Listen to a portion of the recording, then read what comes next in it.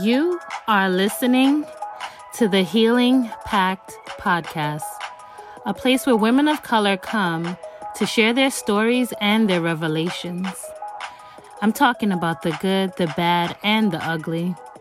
Here, we highlight resilience, as well as validate and normalize real emotions and experiences. We push each other to be our best selves, a beacon of hope and an advocate for change. I am your host, Melina Sadler, licensed clinician, mom of one, and a survivor of childhood sexual assault. It is my mission to get women comfortable talking about their trauma, as I believe sharing our stories can encourage others to speak up and be real about our mental health. As women of color, we need to recognize how our identity plays a role in our past suffering. However, it also equips us with everything that we need to push through the hard stuff. If you like what you hear, make sure to subscribe to keep up with all the new releases of new episodes. Thank you so much for listening. Be well and be encouraged. Hello, everyone. Welcome back to another episode of the Healing Pact Podcast. I'm coming to you today with a special episode. This is the last episode I'm doing before my birthday. So the title of this episode is actually called Death to the Old Me. And the reason I'm doing this episode is because throughout my mental health journey, just my self-healing journey in general, I have put a tremendous amount of pressure on myself. And when I communicate with those in my life, I've seen this common trend of people putting pressure on themselves, trying to get back to a version of themselves that no longer exists. And I'm here to encourage everyone today to put that old version of yourself to rest. You do not need them. We cannot turn the clocks back. We cannot get our time back. It's okay to reminisce on what was, but we need to really focus on the present, because the person you are today is not the person you were yesterday or the day before that, the month, the years before that. What you know now, you didn't know back then. And I need you all to extend some grace and compassion to that old version of yourself. Because at the end of the day, any decisions that were made or any actions that were taken, you did at that time because it was in your best interest, whether it was for survival, whether it was for love. You did what you knew best. And that's where that saying of if you knew better, you do better comes from, because it's true. You cannot punish yourself or blame yourself for making a decision that might have pulled you away from who you once were if you felt in that specific moment that you were doing what you needed to do to survive or to just get through whatever it is you needed to get through. Put that old version of yourself to rest. And this came to me recently because I've been looking at pictures of myself.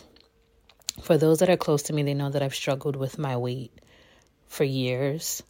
Fighting against genetics, getting older, all these things. And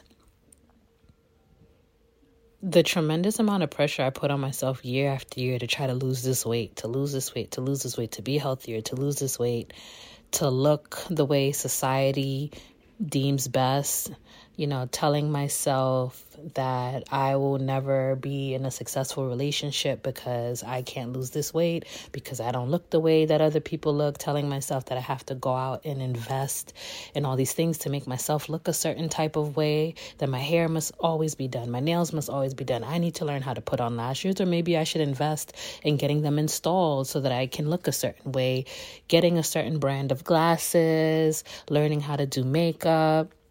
All these superficial things that really don't mean shit. They really don't mean shit, because as much as I've invested in certain things, my relationships didn't change because the relationship I had with myself was flawed. I got myself to a point where I didn't even like who I was, that I accepted bullshit after bullshit for years and years and years because I didn't have the strength or the courage to love myself wholeheartedly so that I didn't accept crap from other people. And to this day, it still makes me emotional because I feel like I know better. And this is something that I had to really process because at the time I didn't know better. I was chasing fantasies of what I thought life should be. I allowed these things to cloud my judgment and pull me in a place where I strayed so far away from everything that felt familiar, everything that felt safe. My spirituality took the biggest blow because I was constantly on and off with men that didn't even believe in God. And someone that grew up in the church, that just did not make any sense to me. And granted, I went through that same phase of questioning God or questioning things that were in the Bible. I still believed in God. I had my own ways of making sense of my religion and my spirituality and my walk with God. And that took me taking the time to invest in to try to figure those things out. And no one could do that but me.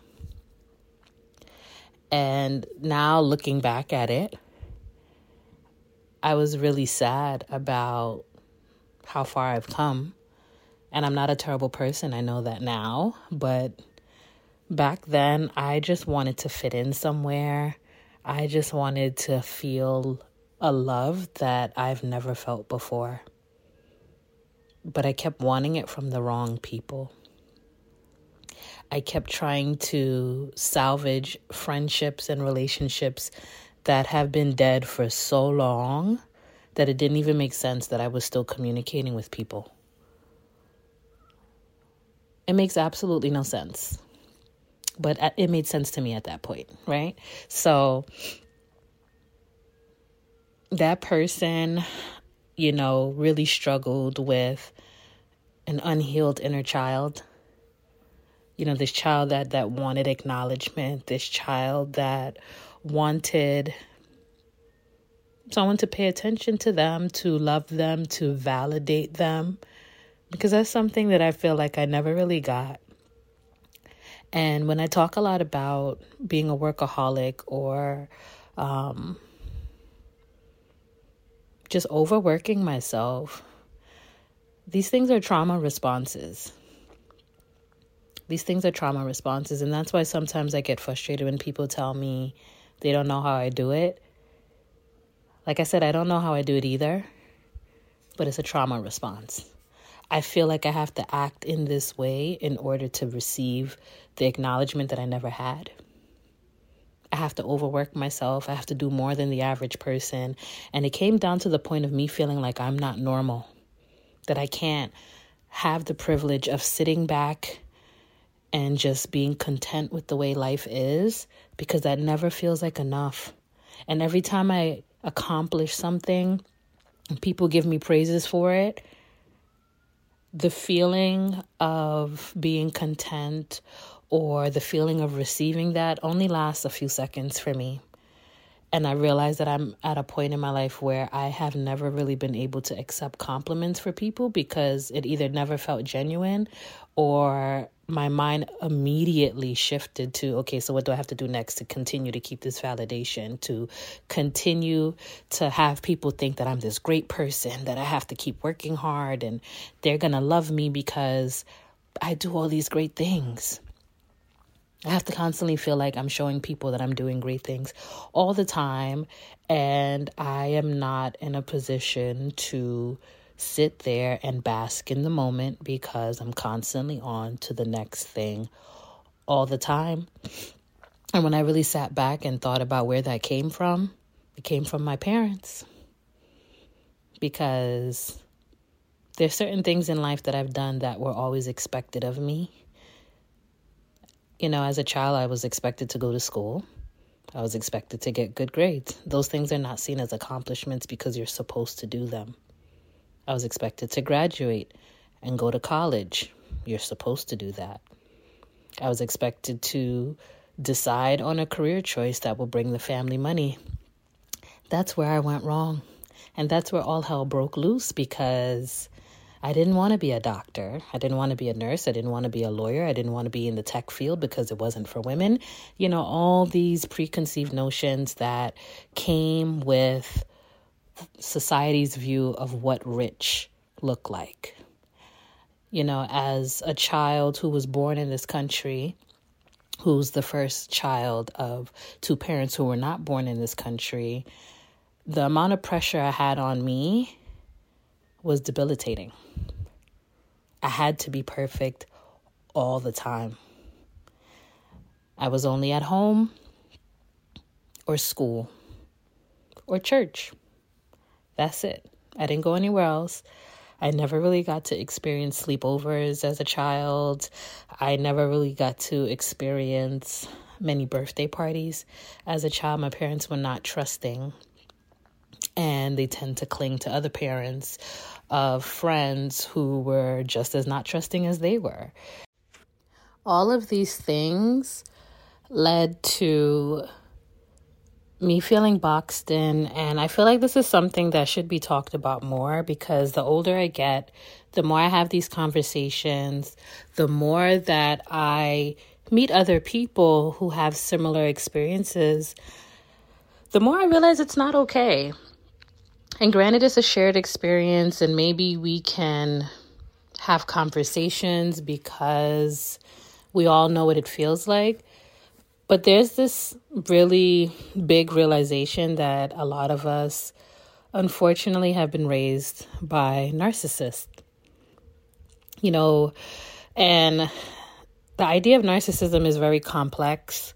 And I know a lot of it is rooted in trauma. A lot of our parents, especially those of us who have parents who came from places like the Caribbean, the West Indies, they are very much stuck in their ways. They were raised a certain way. They were raised with tough love. And because of that, they have grown to be reactive adults that don't always know what they're doing.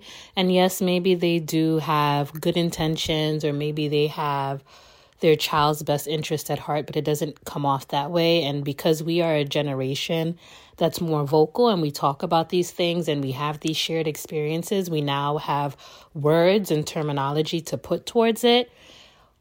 We're fighting for ourselves. We're advocating for ourselves. We are coming to terms with the experiences that we had. We are paying attention to the fact that these things were not ideal.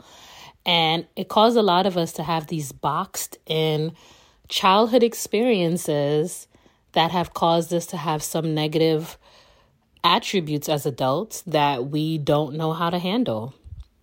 A lot of people struggle with things like being emotionally unavailable because as a child, they didn't have a safe space to express themselves.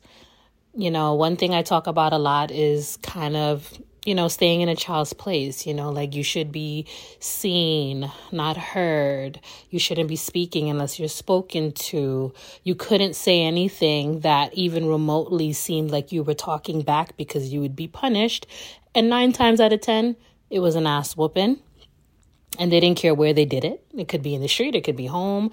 But, when you go out, it's like, okay, you're the perfect parent. You're going to get all this praise because your child is so put together. Your child is so intelligent. Your child is so well behaved.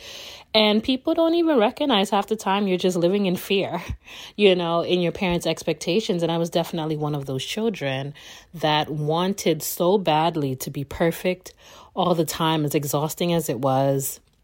I wanted to be perfect. And there's a specific incident that I remember at the age of 12 where I used to have some really weird behaviors that I couldn't make sense of at the time. But, being a therapist now, I can understand that those things were a result of trauma.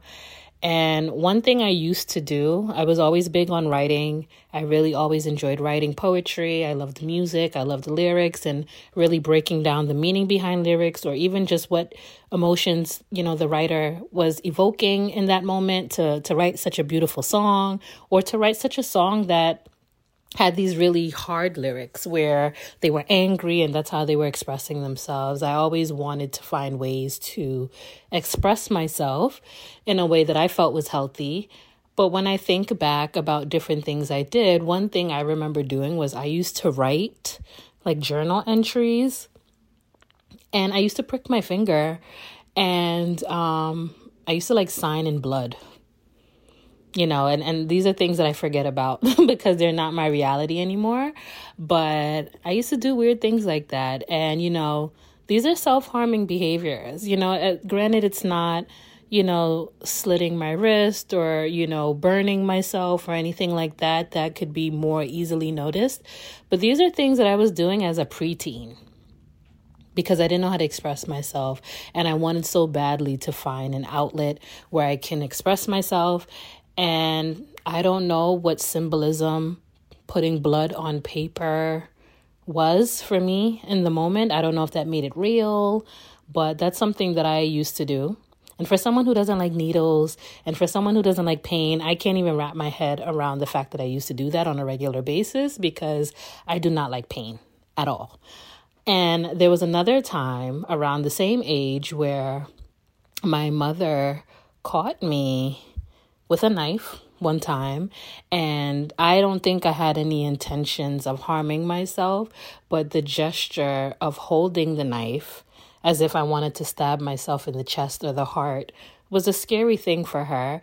And I specifically remember her asking me over and over, "Why are you not happy?" And I had no answer. She literally kept asking me, "What is making you upset? What is making you sad? Why do you feel like that's even something you should be doing? Why are you not happy? We gave you everything. You have a home, you have food, you have clothes, you have family. You get to go to school, you get to go to church, you get to have friends. You never have to ask for anything." And I didn't. But it just goes back to show the idea of what my parents believed to be a good life compared to what they had was skewed. My parents didn't readily have food all the time. They didn't readily have clothes all the time. My mom is like one of 7 children, so she had to share a lot of what she had growing up. And when she sees my brother and I have stability, she feels like she did her job. My father has a very similar way of thinking, even though he had more than what my mother had as a child. He feels like because he was able to provide, he was able to make a good salary, he was able to have a really stable job for 20 plus years, he feel like he did his job as a father. So when my brother and I come to them with this notion of we need more, or we need you to listen, or we need you to understand us, we need you to validate us, we need you to encourage us, it's like, why do you need those things when we gave you the bare minimum? Because the bare minimum to us is the utmost for them.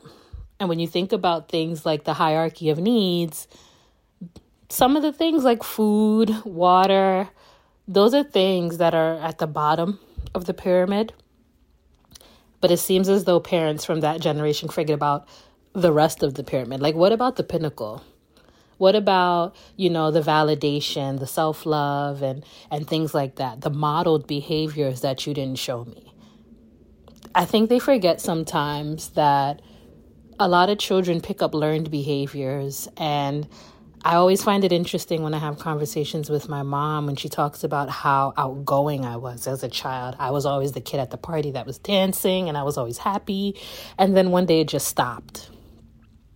And I have no idea when it just stopped because, children don't really have memories. We really rely on pictures and videos and, other people's opinions of what happened that day to kind of form what we remember about our childhood. And if your childhood was filled with trauma, many times you won't have many memories at all.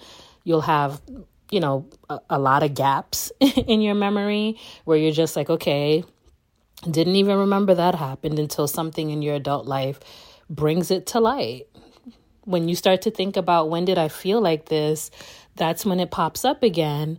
And, I forget that I did some of these things, and it hurts me to know that I was once this outgoing child who one day shut down, and I became ridiculously shy, very quiet, I remember I used to always tell people like, good morning, good afternoon, good evening. And people wouldn't answer me. And then when I would ask them like, why don't you answer me? They're like, I didn't even hear you. And it's like, oh, I'm really talking really low. And I don't know when I got like that. I don't know why I got like that, but I can imagine it's something linked to a specific incident, or maybe I just really fell into that groove of nobody's talking to me, so I shouldn't be saying anything right now. I was always the child in class that never wanted to raise their hand, even though they knew the right answer. It just kept going, year after year. And I find that those same type of behaviors ended up spilling over into other areas of my life. I got into relationships where I wasn't able to be vocal. I always was on like one end of the spectrum. I was either talking too much or I wasn't talking at all. And I found myself being in a place where I would literally mold myself to be what I think my partner wanted me to be. And I was never genuinely who I was because I didn't even know who that was. And that's why I said I ended up in a lot of relationships that were just full of crap, because I'm pretty sure these partners had narcissistic tendencies, a lot of them. Some of them probably smelled my insecurities and was like, okay, this is someone that can be easily manipulated. And that's just how life went. And I think the more you have these awakenings, and I really just grow to learn who I am as a person, I still to some degree don't know who I am as a person. I'm just kind of going with the flow and learning as I go, because my identity is forever evolving. And I'm finally looking at that as if it's not a bad thing. And I'm tired of being exhausted of trying to figure out who I once was and how I can get back to that. And that's why I said this episode is titled Death to the Old Me. I'm never going back there. I don't like who I was back then. I'm not going to blame her. I'm going to definitely thank her for everything that she's done, for the actions that she took, for doing what she felt was best. And now, as a grown adult that has more knowledge, more experience, I'm now going to make the decisions that I see fit now. And I'm going to thank her for what she did back then. And I'm going to do what I need to do now to be a better person in the future.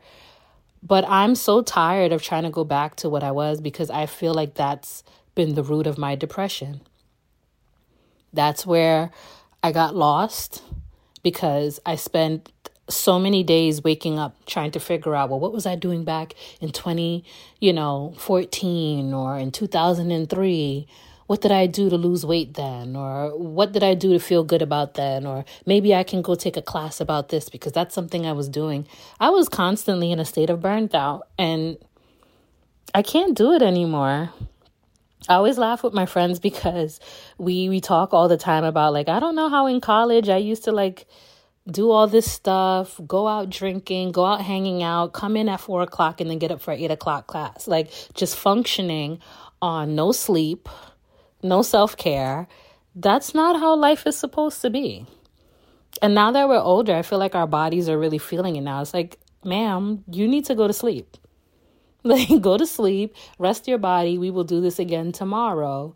We are not young anymore. We're not going to be running the streets full of alcohol and whatever else and just expecting to function.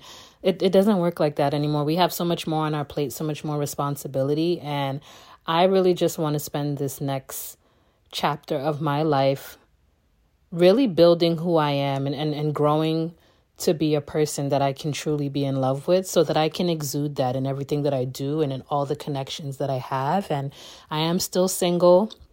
It's perfectly fine. At this point, I'm single by choice. So, sometimes I ask myself, like, do I even want a relationship? Because I'm falling so much in love with who I am as a person and who I'm turning into, that I'm not really ready to share that with anybody yet. And not to say I'm not a great person and there are not great people out there, because there are, but I need to be able to take this in. I need to be able to have this for myself right now. And when I'm in a position that I want to share it with somebody else and I want someone else to bask in my greatness, then at that point we can be together. But for right now, no, this is all for me. This is all me. I'm going to enjoy this period of doing what I need to do and building this life that I want for myself. And I'll see where the future takes me from there. But like I said in the last episode, self-care is a priority. I'm a priority. Nothing is going to come before that. And I'm happy that I've had this shift in mindset because I was not like this before. And I don't want to repeat the same mistakes that I made. Like I said, the old me did what she had to do. The new me is going to grab the baton and I'm going to keep running until I feel like I've gotten where I need to be. And with that being said, we're going to wrap up this episode. Next week is my birthday episode, and I'm really excited about it because I always use this time to reflect. I'm going to be traveling to Brazil this weekend, so I'm really happy about that because that is something that was on my bucket list, and this is part of me creating the life that I want for myself. So ta-ta, be well, be encouraged, and I will see you guys next week in the next episode.